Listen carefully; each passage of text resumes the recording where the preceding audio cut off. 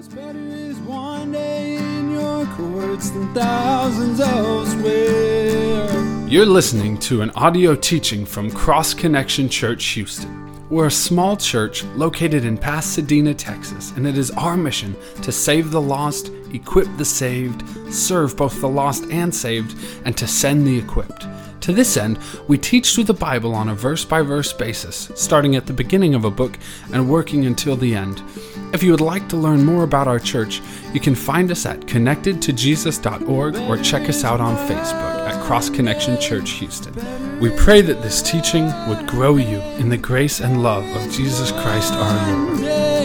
Than thousands elsewhere.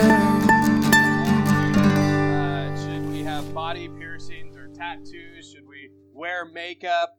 Should we wear a suit to church? Should we date? I mean, these are all issues that there are people are debating about, but yet the Bible is silent on it, or it doesn't have clarity in it. And Paul gives two examples that the Roman church was dealing with. And those two examples was, should we only eat vegetables, or are we okay to eat whatever we want? Or should we do certain things on certain days, and does that make us more spiritual, or are all days equally as important? And so those are some of the examples of issues that Christians have disagreed with through the centuries. And with each disagreement, you basically have two types of believers. Paul describes them as strong and weak. Now, when Paul says someone is weak, he's not saying they're weak in their basic Christian faith. He's saying they're weak in their understanding of the liberty they have in Christ. They're weak in their understanding of what they are permitted to do in their Christian faith. And these are the ones that Paul says that claim, you can only eat vegetables. If you eat anything more than that, then you're not godly. You can only celebrate certain things on certain days, and that's what makes you more spiritual. And so, in the church world today, these would be people who would say, you can't go to the movies, you can't dance, you can't date. If you're a woman, you can't wear makeup. If you're a man, you can't have long hair. The ones who kind of come up with these different views and claim that anyone who doesn't hold to them is not doing what's right. Now, when Paul speaks of those who are strong, he's not just saying that they're super spiritual Christians. He's saying that they're strong in their understanding of the liberty that they have in Christ. And so they are the ones who believe, hey, you can eat anything you want. Well, we're free. We're at liberty to do that. We're at liberty to celebrate certain things on certain days, or celebrate them on a different day. That doesn't really make us more spiritual or not. And so they be today those who realize, hey, we're at liberty to dance. We're at liberty to go to the movies. If you're a woman, you want to wear makeup, feel free to do that. If you're a man, you want to grow your hair long, you have that liberty. So, in these two different groups, we have two different views on these issues. And so really now Paul brings it back to, now that we have these different views on issues where the Bible's not clear, how then do we treat other believers who disagree with us? When their view differs from ours, you might think, well, men should never have long hair, and the other person might think, well, surely they can. You might think nobody who's a Christian should go to the movies, and the other person says, hey, you're completely free to do that. Whatever the issue may be, now when you differ, the question is, how do you deal with that? How do you treat that other person who has a differing opinion when the Bible is not clear on these issues? And so in this section, Paul gives us 8 different principles that he says, if you put these principles into practice, then you're going to do what's right with regards to how you should treat other believers who differ from you on issues where the Bible's not clear. And the last time we were together, we looked at the first 4 issues that Paul shares with us. The first principle that Paul shares is we need to receive those we disagree with, not to dispute with them, but to befriend them. The second one was strong believers shouldn't despise weaker believers. The third, weak believers shouldn't judge stronger believers in the issues where the Bible isn't clear. And the fourth, those who disagree with our convictions on biblically unclear things can be right with God if they're doing those things unto the Lord. And so Paul starts with those 4 great principles, and now this morning we're going to finish this section looking at 4 more principles that Paul shares with us, so we'll have 8 in total, and if we can put these into practice, we'll be fine with how we treat others who disagree with us on issues the Bible isn't clear on. The 5th principle that Paul shares with us is in verses 10 through 12 of chapter 14, which says this: "But why do you judge your brother? Or why do you show contempt for your brother? For we shall all stand before the judgment seat of Christ. For it is written, 'As I live, says the Lord, every knee shall bow to me, and every tongue shall confess to God.' So then, each of us shall give account of himself to God."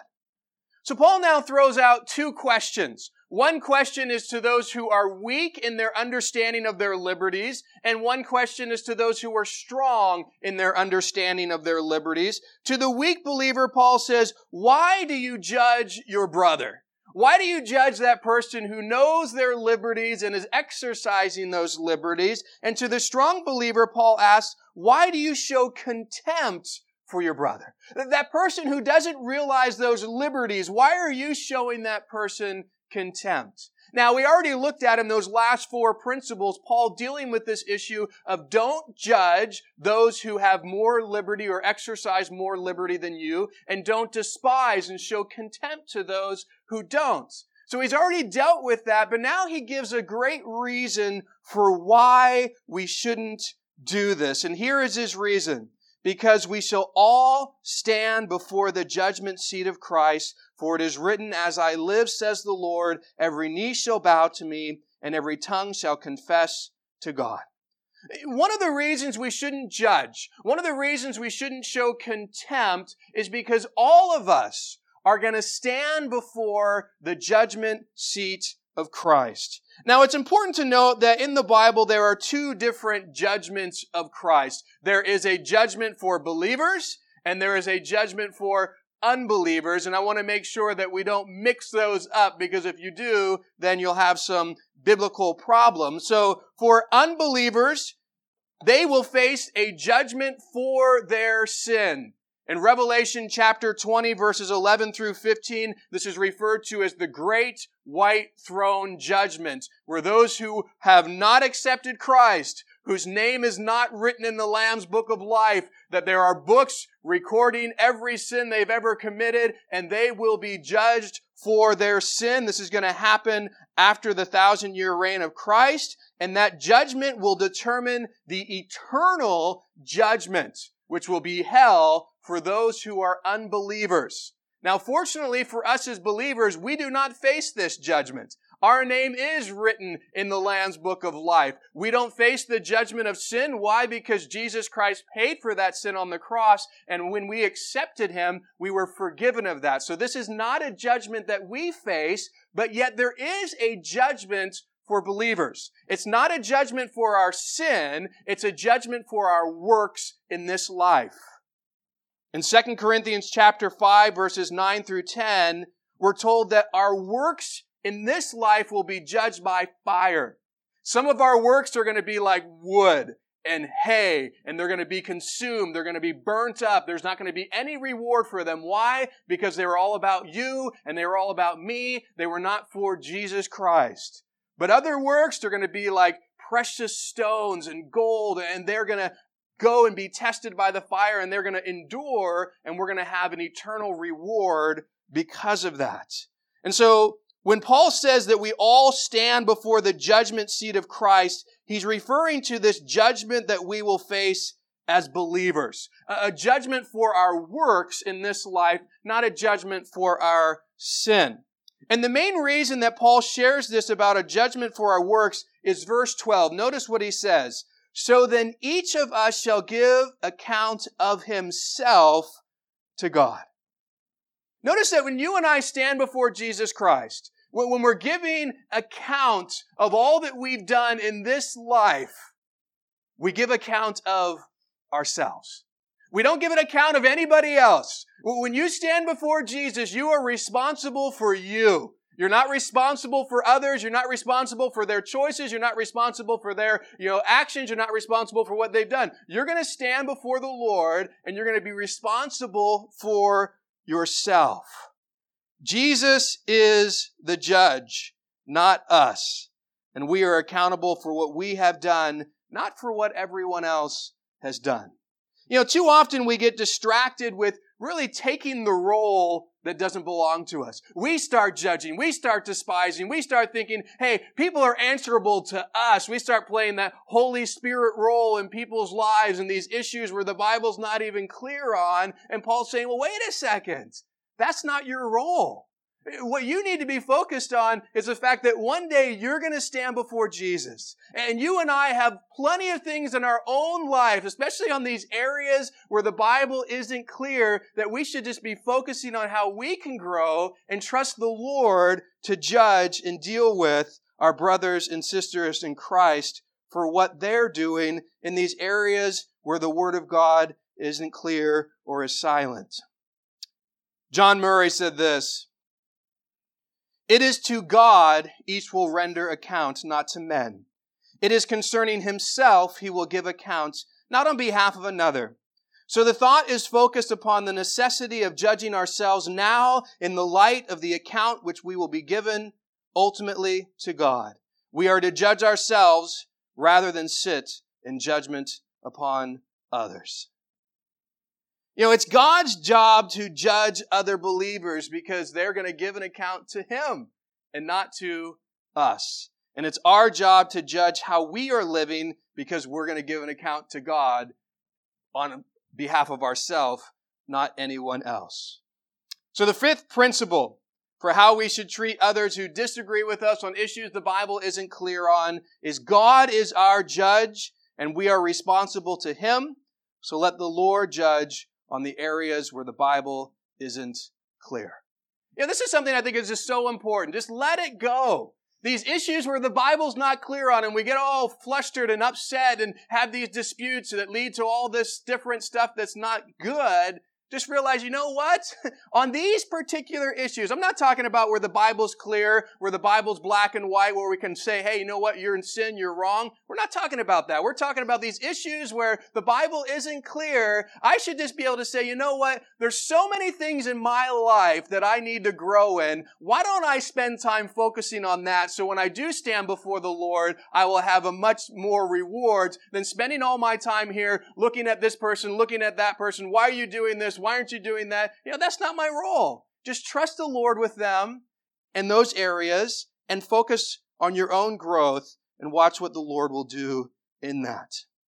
So the sixth principle for how we should treat others who disagree with us is in verse 13. "Therefore, let us not judge one another anymore, but rather resolve this, not to put a stumbling block or a cause to fall in our brother's way." Since we're all going to give account to the Lord for ourselves, Paul reiterates this reality, hey, let's not judge one another anymore. Leave it to Jesus. But then he says, you know what? Instead of judging, here's something else that you should do. Instead of doing that, there's something more important to be aware of. He says, but rather resolve this, not to put a stumbling block or a cause to fall in our brother's way. You and I shouldn't just stop saying, you know what, I'm fine, I'm content with not judging. He's saying, no. There's something even more. Make sure you're not being a stumbling block. Make sure you're not a cause for another believer to fall. And when Paul's speaking about stumbling blocks or falling, he's speaking about stumbling into sin, falling into sin, being someone who causes someone else to have their relationship with God hindered because of things that we are doing. And I think within the context here, the two main ways that we can do that, and obviously, as believers, there's lots of sin that we can do to cause other believers to stumble. But within the context of what we're looking at, I think two main things that we want to highlight here is first, we can discourage or beat other believers down through our legalism against them, which can cause them to stumble, which can cause them to fall. And this is usually done by believers who are weak in their understanding of the liberties that they have in Christ. They're the ones who will say, well, how dare you go to the movies, or how dare you listen to secular music? You should only be listening to worship music. And, oh, look at you. You're a man and you have long hair. What is wrong with you? Oh, look at you. You're not wearing your suit on Sunday. Who do you think you are? You're so ungodly. You need to change right now. When a believer who is weak in their understanding of their liberty starts to treat others who have liberties and exercise those liberties with this judgment, with this rebuke, all of a sudden that rebuke is something that can cause that other believer to stumble, to fall. They might start thinking, whoa, wait, maybe I am totally in sin here. Maybe I shouldn't be ever going to the movies, and maybe I need to get a haircut. Maybe I shouldn't wear makeup anymore. And it can cause them all of a sudden in their relationship with the Lord, where they felt like, I'm doing fine, it's great, I have freedom in this, to now be stumbling in that. The second way we can cause other believers to stumble and fall into sin is by enticing them to sin through an unwise use of our liberties. And this is usually done by those who are strong in their understanding of the liberty they have in Christ. They often have a tendency to flaunt their liberties and to entice other believers to do things they feel are wrong. And so that's another side where we can cause people to stumble, where we're not loving, where we're not aware of the fact that our liberties and our exercise of those liberties might be influencing these other people who don't recognize they have that liberty in a way that causes them to stumble, in a way that causes them to fall into sin. So the sixth principle for how we should treat others who disagree with us on issues the Bible isn't clear on is do not cause other believers to stumble or fall through your legalism or liberties.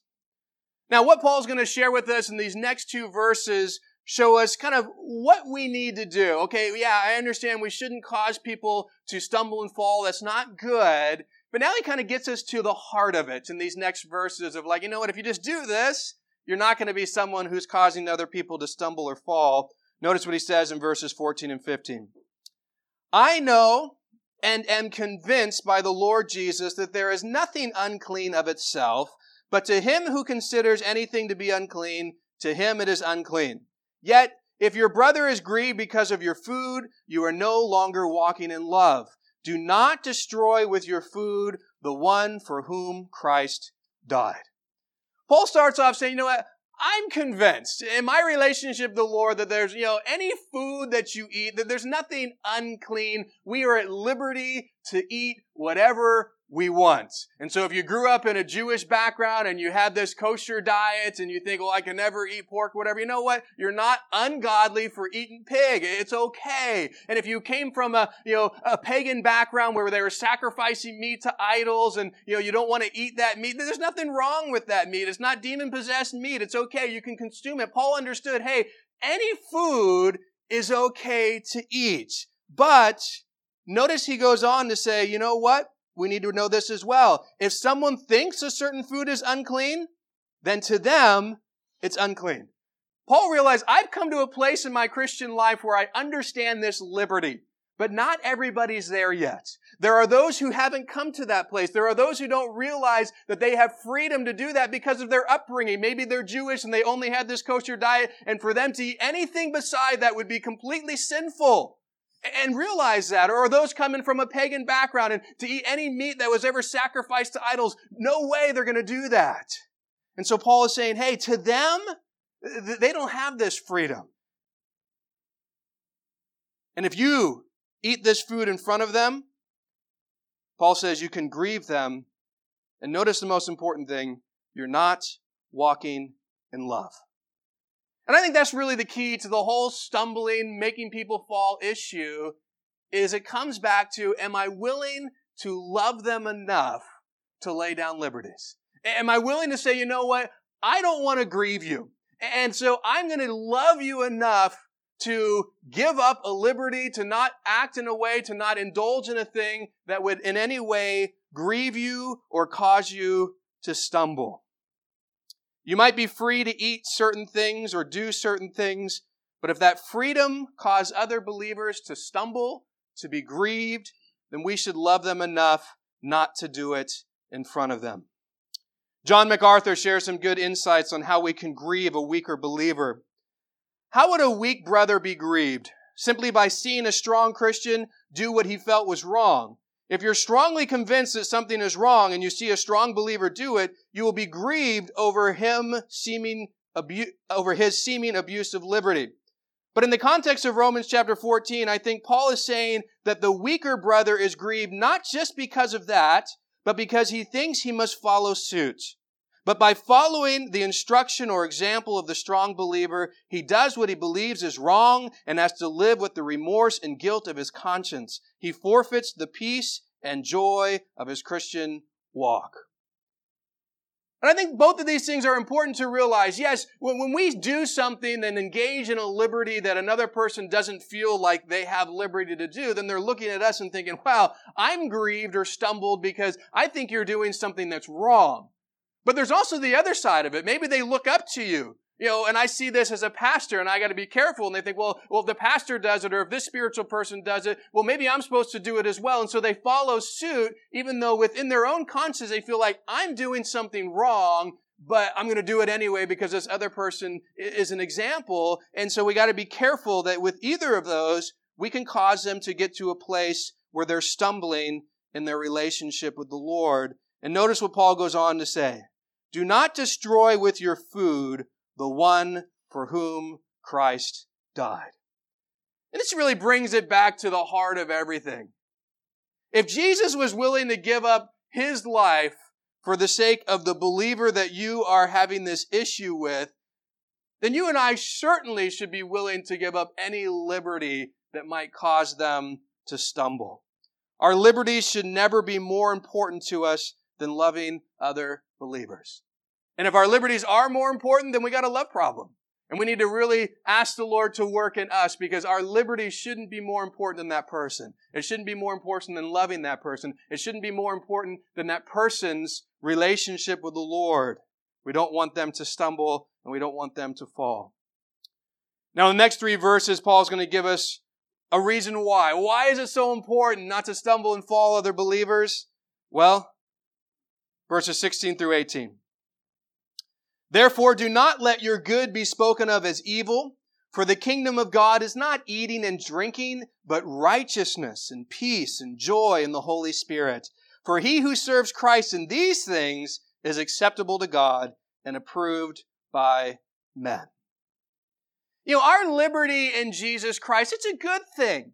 There's nothing wrong with it. It's actually wonderful that we have so much freedom, so much liberty in our relationship with Jesus Christ. Much more freedom and liberty than the law and the Old Testament. The new covenant in Christ is a covenant of liberty.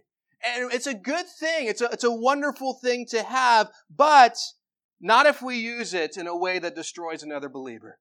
Then all of a sudden, what was good, Paul says, can be evil. Something that is good, the liberty that you have in Christ, if it's used in a way that destroys another believer, that stumbles another believer, that causes another believer to fall into sin, then all of a sudden that liberty that was good has been misused and it's no longer good by the way in which you're using it to hurt another believer. And so Paul says, don't let your good be spoken of as evil. Don't give liberty in Christ a bad name. It's a great thing to have, but just make sure you exercise it properly so you're not causing it to be something that it's not meant to be. Our liberties in Christ are a good thing, but we need to use those liberties in a way that brings good to others who don't understand the liberties that they have. And that means for us, oftentimes not exercising those liberties for the good of someone else.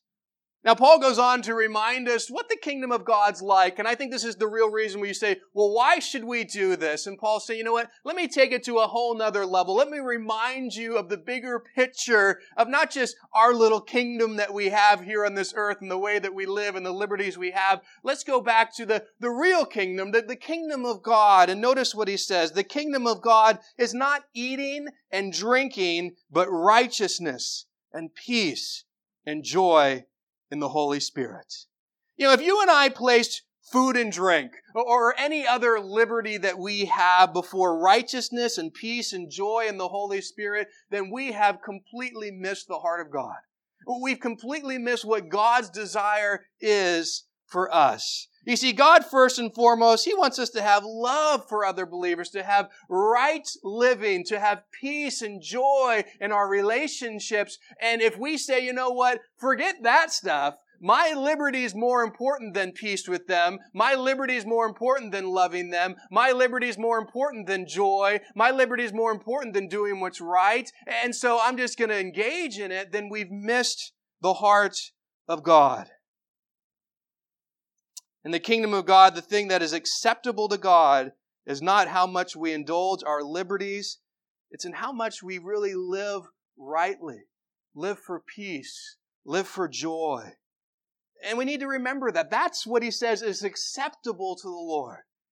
And so often we're just concerned with what's acceptable to me, what pleases me, my liberty, my right, I'm going to hold on to them instead of looking at the bigger picture. What is acceptable to God here? What does He want from you? What does He want from me? The sixth principle for how we should treat others who disagree with us on issues the Bible isn't clear on. Do not cause other believers to stumble or fall through your legalism or liberties. And the best way to do that is just to love them. Love them enough not to flaunt your liberties in front of them. Love them enough not to rebuke and judge them for exercising liberties that you don't. And remember, in God's kingdom, what is acceptable to Him is righteousness, peace, and joy. The seventh principle that Paul shares with us is in verse 19. It says this, "Therefore, let us pursue the things which make for peace and the things by which one may edify another." The Greek word here translated pursue means to seek after earnestly, to eagerly endeavor to acquire something. So pursue is not a passive word. You don't pursue something accidentally. It takes a deliberate effort, a deliberate persistence in something. And so Paul is saying we should pursue, we should make a deliberate effort to eagerly seek after two very important things. It takes effort. It takes a deliberate focus. It's something that we should be in pursuit of. And notice what these two very important things are. First, the things which make for peace. And second, the things by which one may edify another. The things that you and I should be pursuing, what we should be deliberately going after, are things that are going to bring peace in our relationship with others and things that are going to edify those people. If you're strong in your understanding of the liberty you have in Christ, before you exercise that liberty, you should ask this very important question. Will exercising this liberty in front of my brother or sister in Christ bring peace in our relationship and edify them? If the answer is no, it's not going to bring peace. It's going to bring problems. If the answer is no, it's not going to edify them. It's going to cause them to stumble. Then don't do it. Simple as that. Pose that question. Will it bring peace? Will it edify? No? Okay, well then, I'm not going to exercise this liberty in front of this brother or sister in Christ because the result is not what God would want.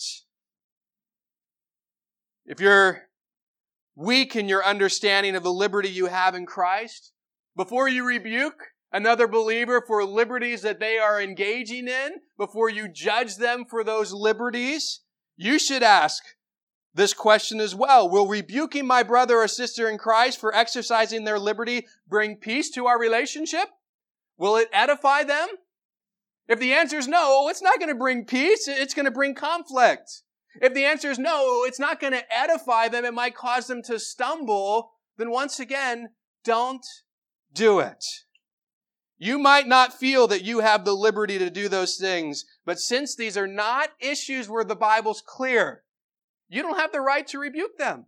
You can't rebuke someone where God says it's not right or wrong. We don't have the right to come and do that. And so that's not your role. That's why Paul already said, leave the judging to Jesus. The seventh principle for how we should treat others who disagree with us on issues the Bible isn't clear on is we should focus on doing things that will edify and make peace with other believers and stop doing things that don't. Focus on doing things that are going to make peace. Focus on doing things that are going to edify, and quit focusing on the things that don't. I want you to ponder this. If every one of us, that was our heart. You know what? I just want to make peace. I just want to edify other believers. Imagine the difference in this area. Imagine how few problems we would have in these areas where the Bible's not clear. If my heart's like, you know what? I don't care that you differ, because what I'm focused on is edifying you and having peace. And you know what? I realize that some of my responses, some of my liberties, some of my judgment or whatever, that's just going to hinder that. And so we're going to get rid of that right now. Verse 20 to 23 gives us some practical reasons why we should do this.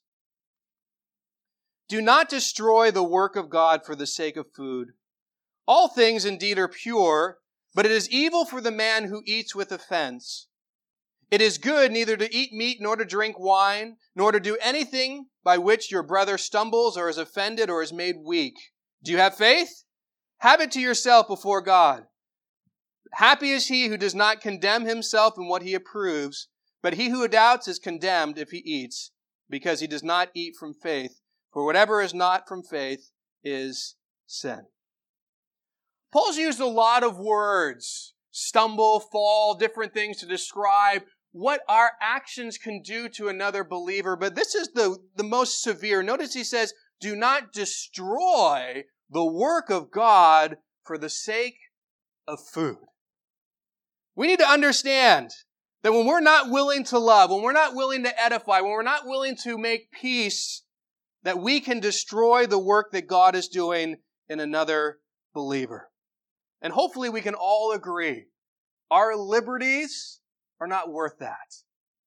Exercising your liberties should not be more important than that. You shouldn't say, you know what, who cares if they're destroyed? Who cares what happens in their relationship? Who cares what the work of God is that's going on in their life? We should never want to be the cause of destroying something God is doing in another believer's life.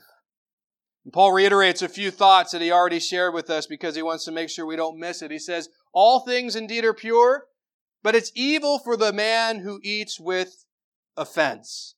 The ESV translates this, I think, a little more clearly. It says, everything indeed is clean, but it's wrong for anyone to make another stumble by what he eats. Once again, hey, you have the freedom to eat anything you want, but you don't have the freedom to stumble others. And so there's going to come a time where in front of that believer, you don't eat that because you're not free to do that to them. That's why Paul says, it is good neither to eat meat, drink wine, or do anything by which your brother stumbles or is offended or made weak. That's what he wants us to come back to is, hey, you know what? You have all these liberties. And he throws them all in there. Anything that's a liberty for you, hey, don't do it if it's ultimately going to cause your brother to stumble or be offended or made weak. It's not worth it for that reason. It's never good to do something that stumbles another believer. Paul goes on to share an important thought in verses 22 and 23. He says, do you have faith? Have it to yourself before God. Happy is he who does not condemn himself in what he approves, but he who doubts is condemned if he eats, because he does not eat from faith. For whatever is not from faith is sin. Basically what Paul is saying here is, hey, if you have strong faith in this liberty, you feel like, you know what, I have reason to do this, I have liberty to, engage in this. He's like, yeah, that's great. It's great that you have this faith that what you're doing is right, that what you're doing is okay. But notice what he says, have faith to yourself before God. Yeah, let that be between you and God. Don't exercise that in front of others who it would stumble. Oh, well, I got this faith before God. I have this liberty, so I'm free to do it in front of anyone I want. You say, no. Just, that's good. Between you and God, it's good that you have that faith. It's good that you believe that you can do that. And you're allowed to exercise that when there's no one else who's going to be stumbled by watching you engage in those liberties. But Paul says, you know what? We need to understand that whatever is not from faith is sin. And this is a thing I think for those who are strong in their understanding of their liberties need to realize that for those who are weak, for those who don't understand they have certain liberties, that means they don't have faith that doing that thing is good for them, is right for them, then it's a sin to them. And so we shouldn't be trying to force them to do things that they don't feel right in doing. And that's why we looked at before. It's not just a problem by doing it in front of them and them looking at us as sinners. It's also a problem for trying to force them to do things that at this point in time in their relationship with the Lord, they don't realize that's a freedom for them. And so that's not something that would be good for them to do. Their conscience would come against them. The eighth and final principle for how we should treat others who disagree with us on issues the Bible isn't clear on is in the first 3 verses of chapter 15. It says this: "We then who are strong ought to bear with the scruples of the weak and not to please ourselves. Let each of us please his neighbor for his good, leading to edification. For even Christ did not please himself, but as it is written, the reproaches of those who reproached you fell on me." You know, if you view yourself as someone who is strong in your understanding of liberties, you're like, yeah, I know the liberties, I know I have freedom, I exercise those, then notice what Paul says. This is for you. Then you need to bear with the scruples of the weak and not to please yourself. The Greek word here translated bear means to take up in order to carry or bear, to put upon oneself, to sustain, uphold, or support something. So when Paul says to bear with the scruples of the weak, he's not just saying, bear with them, but really bear them up. Not just put up with their weakness, but more importantly, come alongside and strengthen them. Come alongside and help them. Not just, oh, well, yeah, they got that and I'll just endure it. No, be there to help them. Be there to come alongside of them, to support them. And we need to do this not to please ourselves, but to please them for their good, leading to their edification.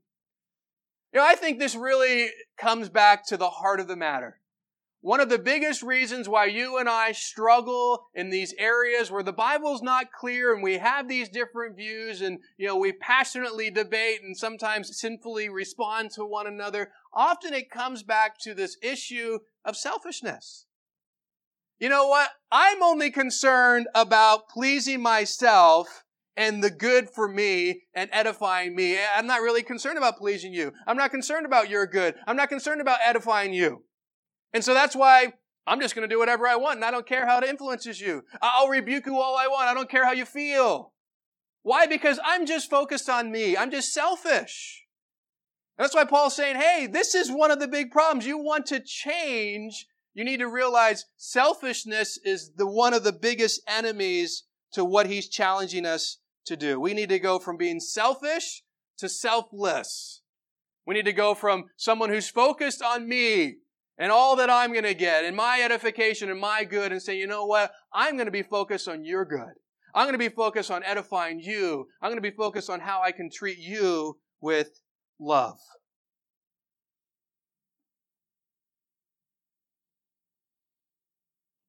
The greatest example of being selfless, of treating others in this way, is definitely with Jesus. And that's why Paul says in verse 3, "For even Christ did not please himself, but as it is written, the reproaches of those who reproached you fell on me." Jesus is the ultimate example of a person who says, you know what? I'm putting the good of others before me. I'm putting the edification of others before me. I am sinless and have done nothing wrong, and I'm willing to take the sin of you and everyone in the world, and I'm willing to place it on myself. I'm willing to be judged for it, even though I am innocent. I'm looking out for your good. I'm looking to edify you, and the ultimate motivation is because of love. And Paul's saying, here's the example. You want an example of selflessness? You want an example of someone who says, you know what? I'm willing to look out for your good, for your edification. Jesus is that example. And we need to be more like him. And if we would be in this area, then there would be a huge difference in these issues. The 8th principle for how we should treat others who disagree with us on issues the Bible isn't clear on is we need to please others for their good and edification, just like Jesus did for us. I want you to think about this. If all of us were willing to please others for their good, if all of us were focusing on other people's edification just as Jesus did, these problems that are so apparent in the church world on these areas where, the Bible isn't clear, they pretty much for the most part be gone. If you're strong in your understanding of the liberty you have in Christ, and you have a desire and a willingness to please others for their good and for their edification, then when you're with a believer who's weak in their understanding of their liberties, guess what? You're not going to exercise your liberty in front of them. Because you're going to ask yourself, is this good for them? Is this going to be something that's going to edify them? And the answer is going to be no. And so you're going to say, you know what? I love them enough that I won't do that. And now it's not going to be an issue. We're not going to have even a problem. We're not going to have to debate it and talk about it because I'm not going to engage in that because of their good and for their edification, I'm willing to deny a freedom and liberty that I have. If you're weak in your understanding of the liberty you have in Christ, but you want to please others for their good and for their edification, then when you're with a believer who's exercising liberties that you wouldn't exercise, that you don't even feel comfortable with anybody exercising, you still wouldn't rebuke them. You still wouldn't start judging them. Why? Because that is not for their good or edification. There's a great saying that I think sums up this issue that Paul has been dealing with in chapter 14 and the first 3 verses of chapter 15. This issue of how you treat others in areas where the Bible's not clear, because there's definitely a different way that you treat people when the Bible is clear. But it says this: in essentials, unity. In non-essentials, liberty. In all things, charity.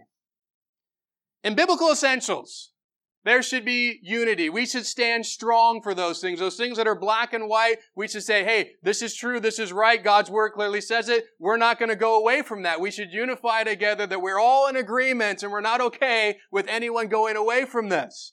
But in the non-essentials, especially in those areas where the Bible is silent or the Bible's not clear, you know what? There is liberty.